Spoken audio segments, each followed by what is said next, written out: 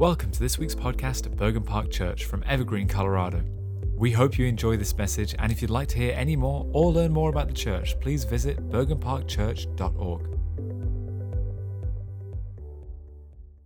Hey, welcome to Bergen Park. We're glad you're here today. Last week we've been walking through the Sermon on the Mount. What we do at Bergen Park Church, we try to walk through books of the Bible, and then we jump for a period of time into a practice. Today we're jumping into a practice called prayer. Last week we began with the Lord's Prayer, and one of the things I challenged you guys to do is if prayer isn't really a part of your life, the easiest way to step in is to do what Jesus said to do, which he said, hey, pray like this, which means memorize the Lord's Prayer. Our Father who art in heaven, hallowed be thy name, thy kingdom come, thy will be done on earth as it is in heaven. Give us this day our daily bread.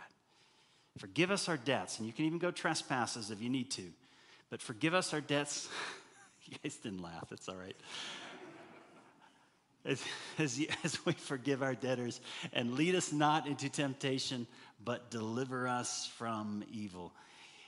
What I try to do in my own prayer life is in the morning, I need to get into a psalm. You guys know, some of you know, I listen to the Word of God in the morning. I go to a podcast that just reads the Bible. You can't get any easier than that. And one of the things they read is a psalm, and then I just read the psalm and I pray that back to God. But then in the afternoon, usually around 12, I just stand up in my office or wherever I am and just say the Lord's Prayer out loud. To recognize that as I approach God in this moment, He's my Father, I'm His child. And that what He wants me to know is what Jesus is after is the reclamation of His name. That the name of God has been tarnished, and through Jesus Christ, His kingdom will come, which means that heaven is invading earth to heal things which are broken. And when heaven comes, His will gets done, and God wants to do that through us. But the reality is every day I got to realize, God, everything's a gift. My family's a gift. Life is a gift. The resources, my job everything is a gift from You. Thank You for my daily bread.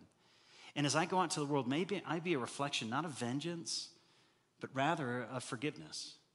That I would give to others. I would actually love others the way that God has loved me. And then finally, Lord, as I go about my day, I can't overcome my own temptations. But as Paul said, His power is perfected when I feel weak. And so, Lord, I'm just going to acknowledge, deliver me today from all the challenges. I'm going to rely on Your presence and power to get me through the day. See, when you pray the Lord's Prayer, it really begins to center yourself on who God is. He's my Father. On what Jesus has done, He's reclaiming God's name through His kingdom and His will. Who are we? We're a bunch of people that are just blessed by God and His generosity to bless others, forgiveness, and then to walk in God's power to overcome the brokenness of the world. That's pretty good. That's a good prayer. And Jesus gives that to us. And so what we're going to be doing now, and if you guys want to throw up that graphic, thank you, Bella.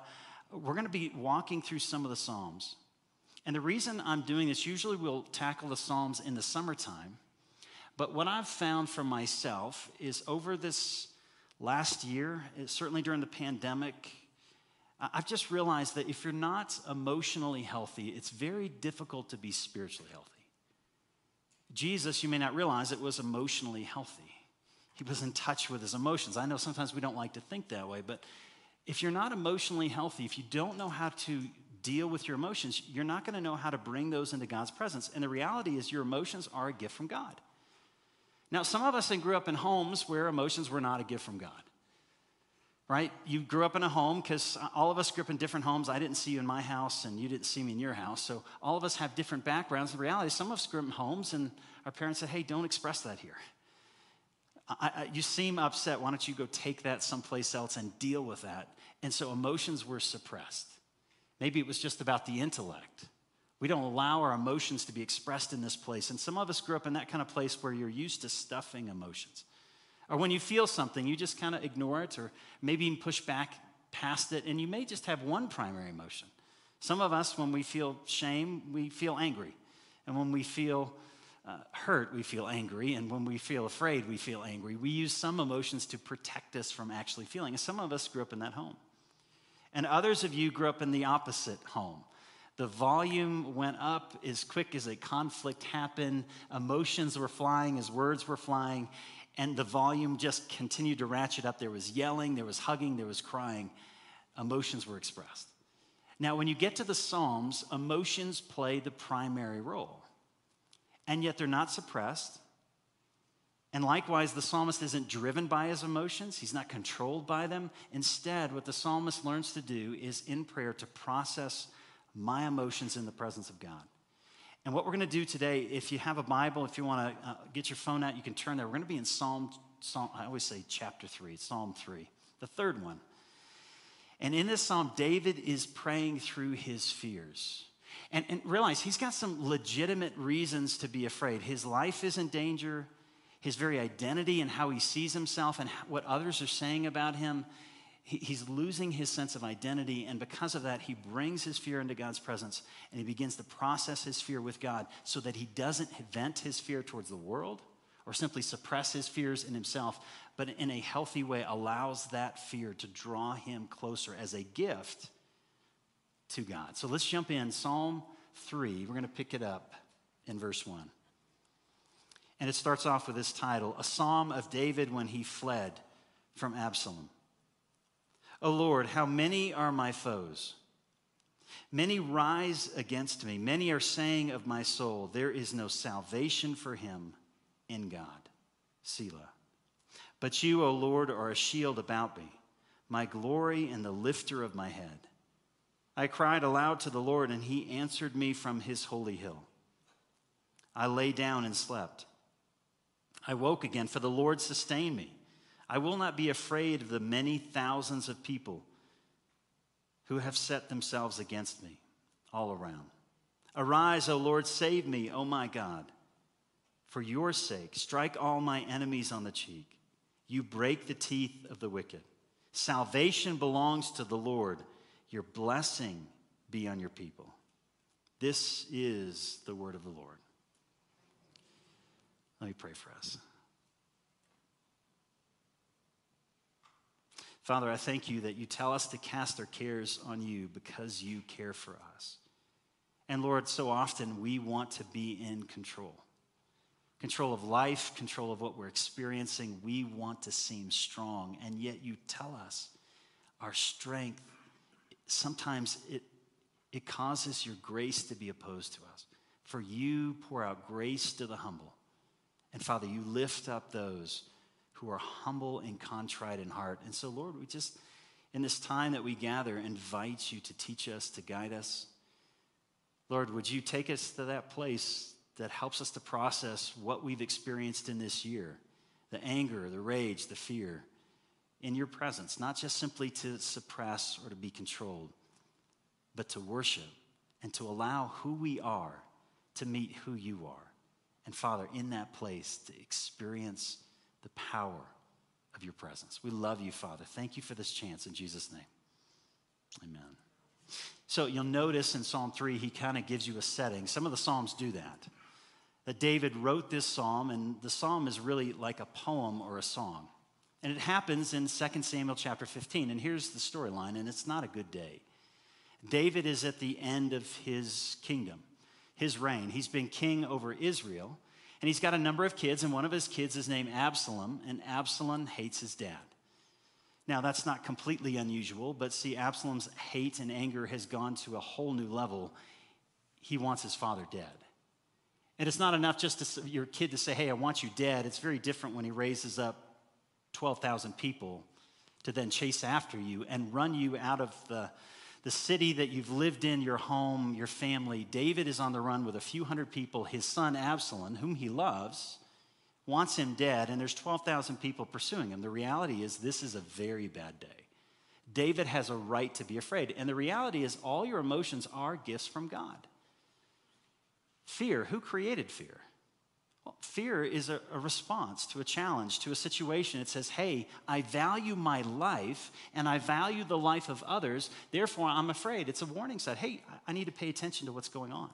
And God has given us these emotions as a gift. And in fact, a gift that draws us closer to him if we learn to take those emotions and process them in his presence. So what we're going to do is we're going to jump in and begin to walk through this passage. And first of all, we're going to see two things. David's going to identify his fear. It's important to say, hey, what am I afraid of? What's coming at me? And then second, he's going to process that fear in God's presence. So let's jump into it. Verse 1, David begins to identify the source of his fear. And he uses this word over and over again. It's the word many. O Lord, and that word Lord is the personal name of God. It's Yahweh. It's capitalized in your Bible because it's God's personal name, his covenantal name. He says, O Lord, how many are my foes? Many are rising against me. Many are saying of my soul, there is no salvation for him in God. Now, David is facing 12,000 people who've come against him. They've run him out of his office. He's no longer standing as king. His identity is no longer in his power. Absalom, his son, hates him. And it's not just that there's a physical threat. There's also propaganda. And the propaganda is, listen, David, I know God's favor was on you. Brother, that day is gone. Your days reigning as king in prosperity, there is no salvation for you. Absalom and the enemies of David are chanting, God has abandoned you, God has abandoned you, and you are soon to die. On the one hand, there's a physical threat, a reality, something's coming against me. But deeper than that, there's a spiritual, there is an identity that's happening. There's a threat to who David is. Is God still with me? Because let's think of the story of David just for a minute. You know, David's father was this man named Jesse, and Jesse had some solid boys. He had some rugged kids. He had some good-looking guys. And so Samuel comes, the prophet, and says, hey, Jesse, listen, one of your boys going to be king. And Jesse's like, yeah, I knew it. I knew that was going to happen. It's going to be the firstborn because the guy's ruddy. I don't know who uses the word ruddy today, but that's how the scripture describes it. He was handsome. He was tough. He was good looking. And Samuel takes a look at him and it says, yeah, that's not him. Now, Jesse's surprised, and yet he's got a series of boys, and he keeps bringing them in. He says, listen, how about this guy? No, that's not the one. Now, this guy, come on now, number 3, he's tight. He's got it together. He's smart. Nope, that's not it. He goes down the list, and finally Samuel's like, listen, you got anything left? Not really. And listen, when your dad doesn't believe in you, and you're out in the fields, and, you know, shepherds were really the bottom of the rung in terms of the society. And if your father doesn't believe in you, you probably don't believe in yourself. And he said, hey, okay, let's bring David in. And Samuel says, okay, here's something I could work with. And from that point on, God's blessing and favor was on David's life. And he rose to prominence.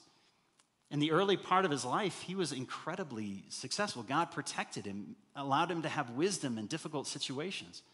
But see, then what happened often with us is when you start in a difficult place and you overcome, you start to say, hey, everything I have it's mine. And instead of being grateful for what God had given David, David said, I'm going to start using it.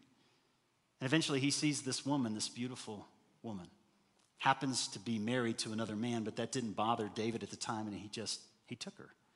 She became pregnant, and instead of being honest about what happened, that'd be a good point right there to turn things. David said, no, I'm going to kill her husband. And from that point on, everything in David's life really started to go south. His family fell apart. His integrity, obviously, his moral authority was gone, and his kingdom began to crumble. And with that, Absalom rises up with these enemies, this army, this coup that's come against David, and now David's on the run. And what does he have? He's a horrible father. Do you know that Absalom killed his brother? David's son, right? The 2 brothers, they killed each other. And you know why? Because David's son rapes his daughter. What kind of family? Where does that happen? David's a horrible father. He's got no kingdom. He's got no reign. Nobody respects him. He's on the run with a couple hundred people in the woods. While Absalom's got 12,000. Think of that. You got a couple hundred, you got 12,000. Who's got the advantage here?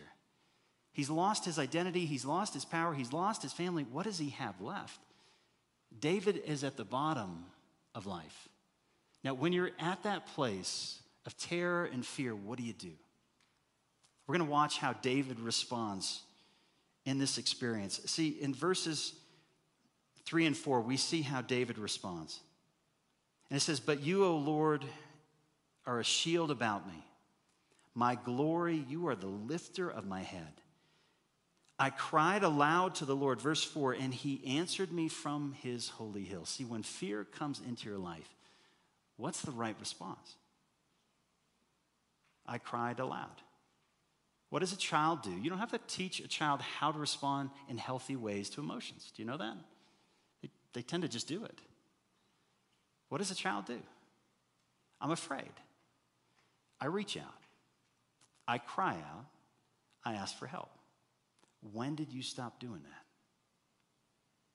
And why? I reach out. I cry out. And I ask for help. David is in this place of fear. And David reaches out. And see, in reaching out, what he's doing is he's cultivating faith. He's cultivating hope. See, what's the definition of faith? Hebrews 11:1 says this. Now, faith is the assurance of things hoped for, the conviction of things not seen. So David's afraid, and he has this hope. What's his hope? He's got this hope that God will respond. God will hear his prayer. God will come near to him. God will answer. See, David cries out to God, and in crying out to God, what happens is his hope gets raised.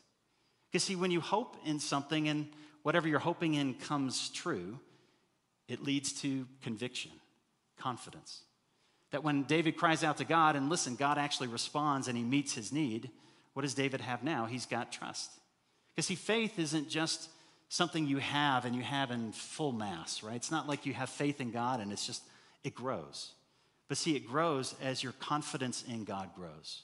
As you respond to God, as situations in life, fear comes in, I cry out to the Lord. And in crying out to the Lord, my faith grows because I've now got this assurance and confidence because now I've got memories. Hey, you remember how God responded when we went through that trial? When we went through grief, how God was near to us? And every time an experience comes and David cries out to the Lord, hey, reach out, cry for help, and God responds, his hope and his confidence in God continues to grow. And it leads to wisdom. And what is wisdom? It's doing the right thing in the right moment. It's not so much about knowing everything, it's about knowing how to apply what needs to happen in the moment. See, in fear, David cries out, and it leads to faith, and it leads to wisdom. The question becomes, what happens when fear, instead of being a benefit, becomes an impairment? What if instead of crying out to God, you grew up in a family that's suppressed? You don't talk about it. It leads to addiction. Sometimes addictions can be just mental. It can be thinking negatively about yourself or thinking negatively about life. Or you suppress it and you go to pornography, you go to alcohol. You go simply to working out, working as hard as you can, being successful, all of these things. Sometimes they're ways we deal with our own fears. Or instead of suppressing, we may just express, we may vent.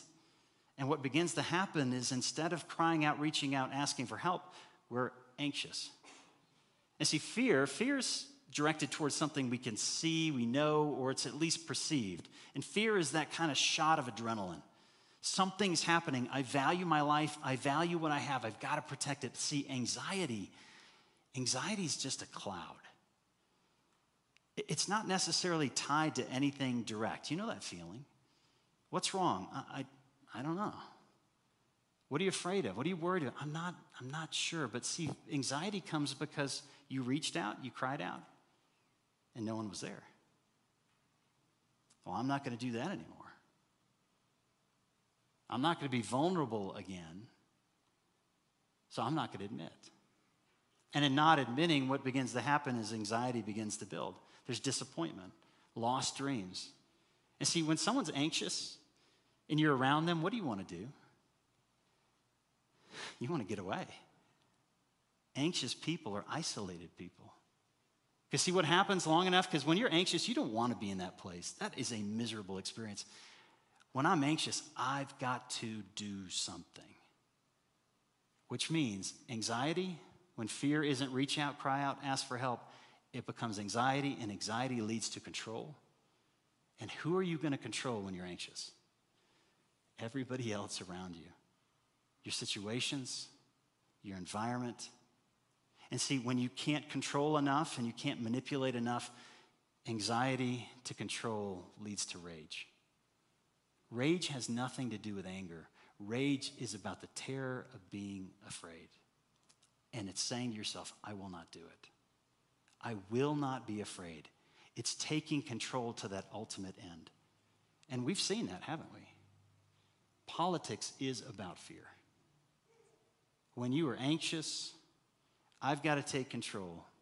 Control leads to rage, and it causes you to do things that otherwise you may not do.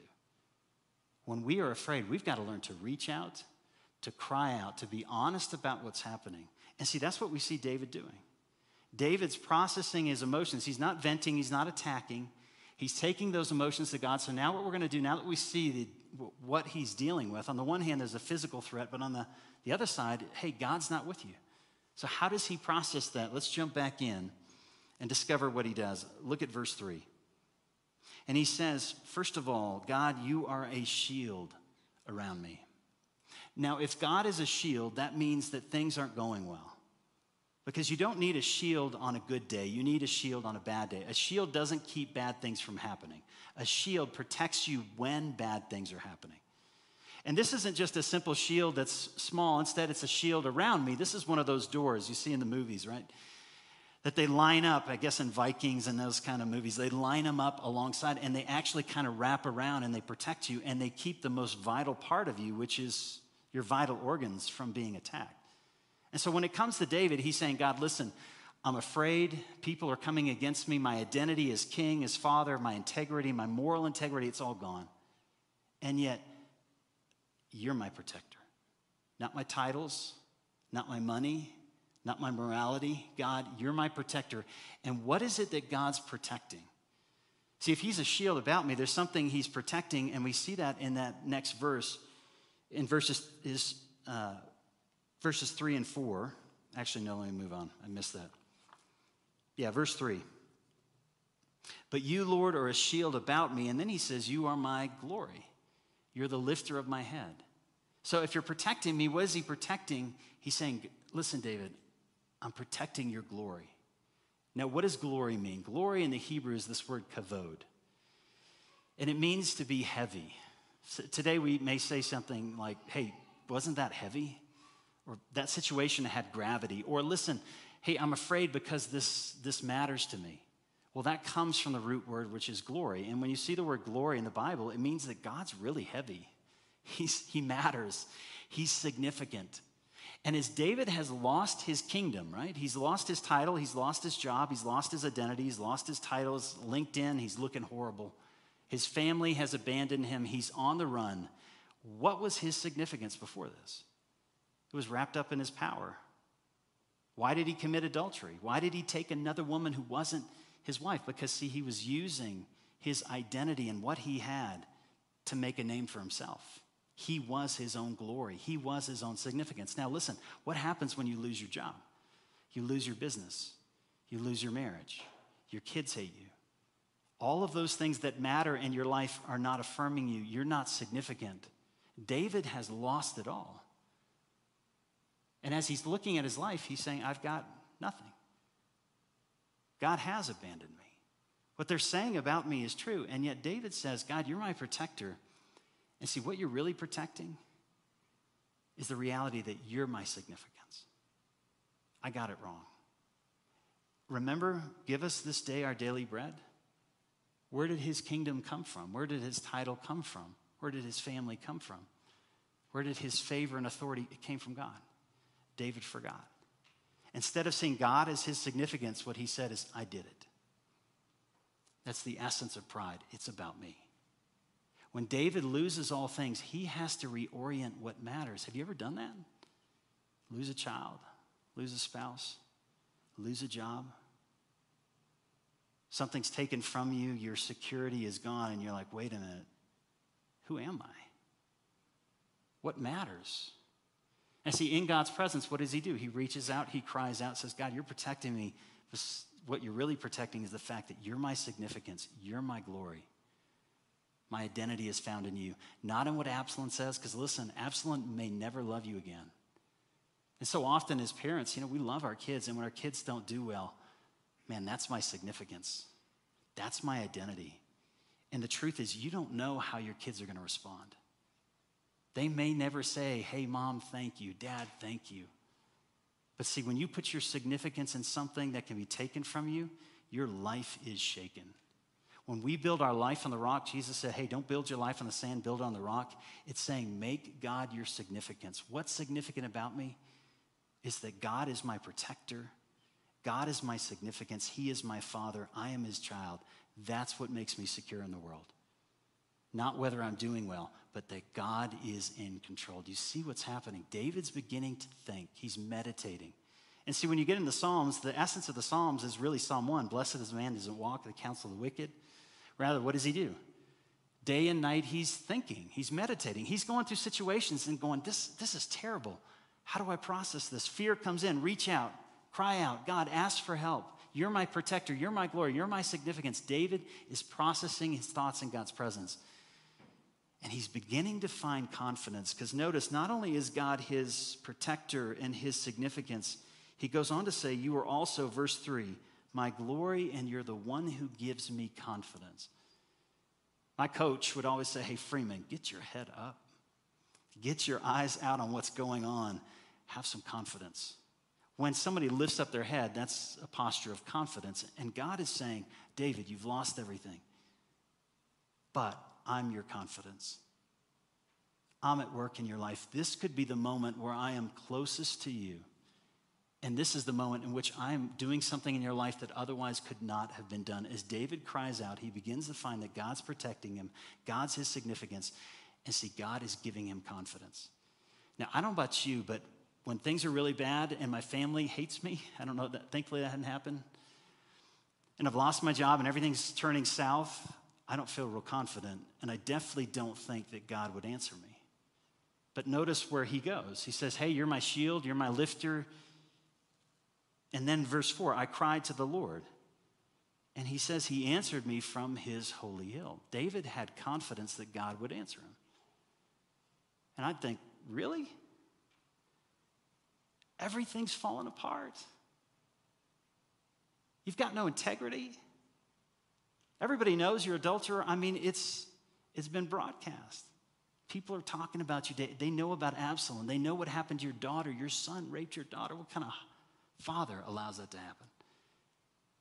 You've destroyed your kingdom. You've lost your titles, your power, and authority. Why do you think, David, God would answer you? But you notice the language that he says. It's not because of David. He's reminded of something. He says, the Lord will answer me because of his holy hill.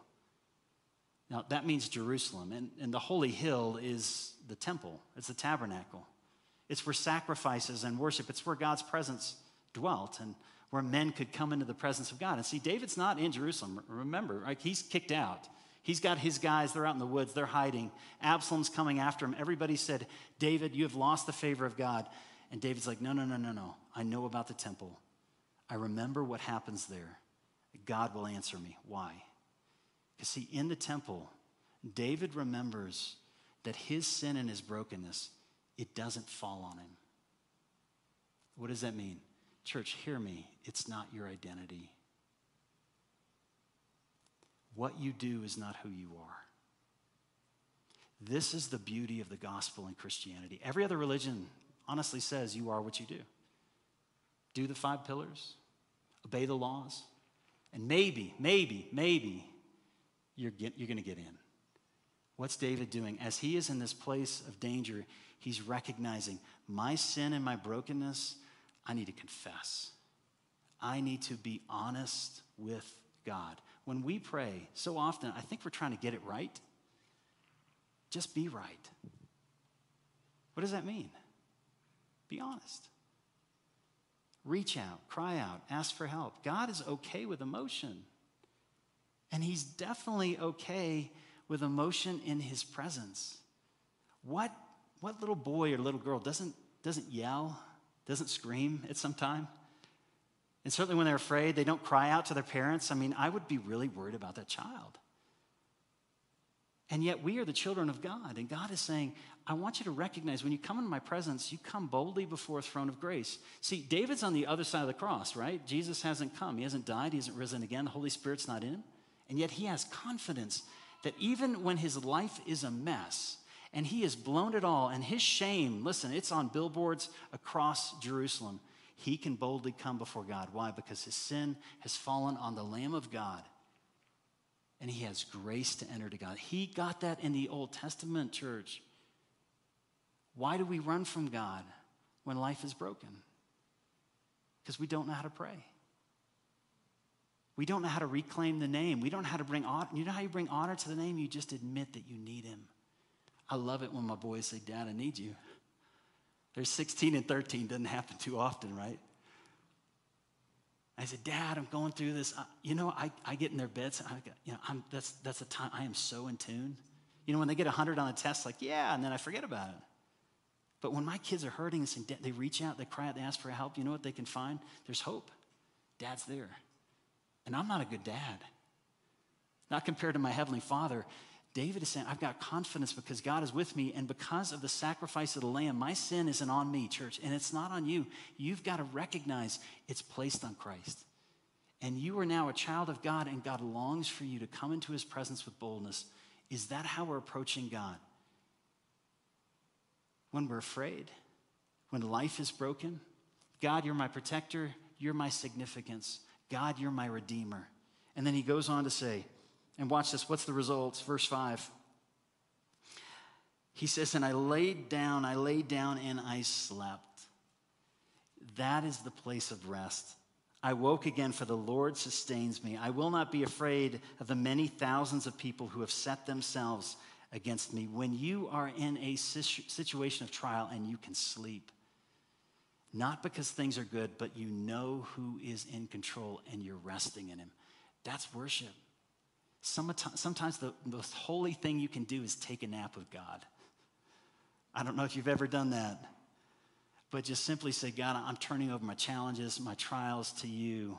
You're my sustainer, and you just rest. David is at a place of rest because you know how hard that is to get there, right? I mean, little things happen to me and I'm up all night and I'm thinking about him, let alone this kind of weight. But see, that's the weight of God. That's his glory. He takes us to a place of rest. My sin isn't on me. My mistakes aren't on me. God is protecting me. He is with me. He's guiding me. And yet, verse 7, it doesn't take away our emotions. He still says, arise, O Lord, save me, O my God. For you strike all my enemies on the cheek, and you break the teeth of the wicked. What is he doing? He's venting in God's presence. There are some things in life worth being angry about. And when injustice comes against you, you don't take vengeance. Jesus said, instead of cursing, bless. Do not return evil with evil, but return evil with good.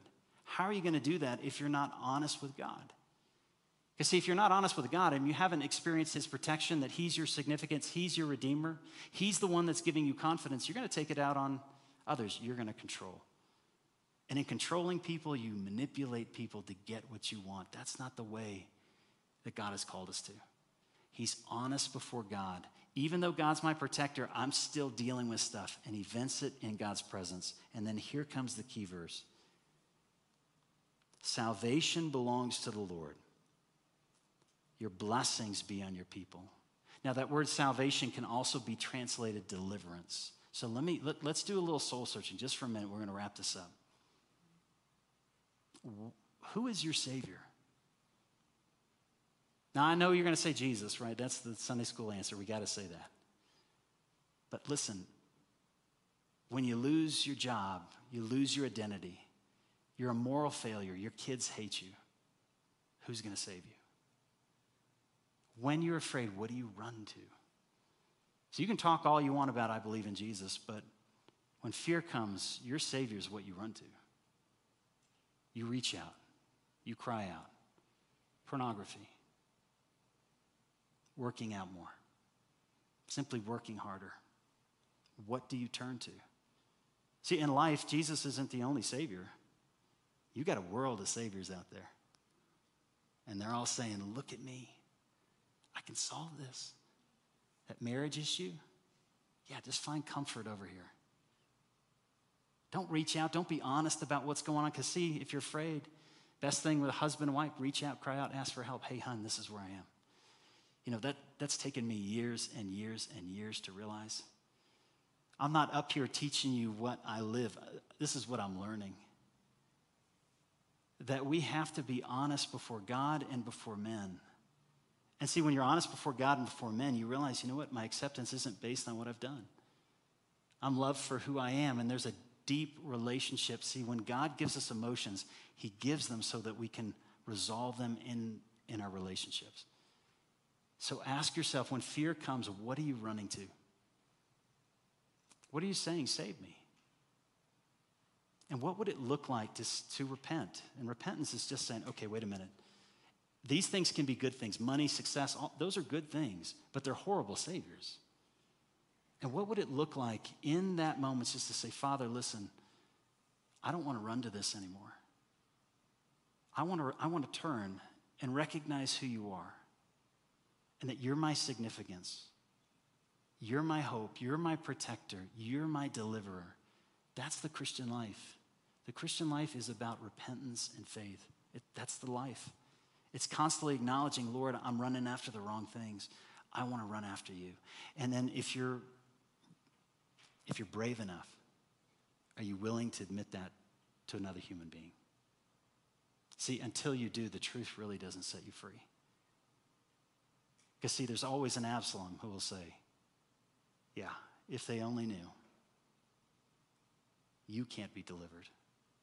Church, do you see what it means to process your emotions before God? It means to allow him to be who he is, to reach out, to cry out, to ask for help. And as you do, hope builds, confidence builds as God responds. But we also, as a church, that's what it means to be the body of Christ, is to live together in a way that we are with Jesus, we become like him, and we do what he does. Hey, let me pray for us. Father, I recognize just in life the messages that we receive. Many of us have grown up with these ideas. You just have to handle it yourself.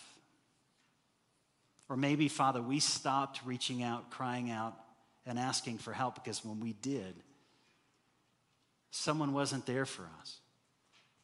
Maybe we were rejected, or we went through times where we had to do it on our own, and it is so frightening when you've been successful in isolation to be successful in community.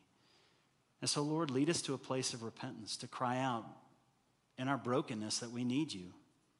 Lord, we need to identify those things in our life that are too weighty, that are too significant, and simply to turn and say, Lord, Jesus, you're not just the Savior for my heavenly destiny. You are a Savior over my life, over my challenges, over my day. I want to trust in you. And Father, I pray for anyone today who's never cried out and said, Father, accept me through Jesus and Jesus Christ alone. Forgive me of my sins. Through his resurrection power, Holy Spirit, come into my life. I pray, Father, through the power of the Spirit, you would bring faith, renewal, and salvation. We love you, Father. Thank you. In Jesus' name.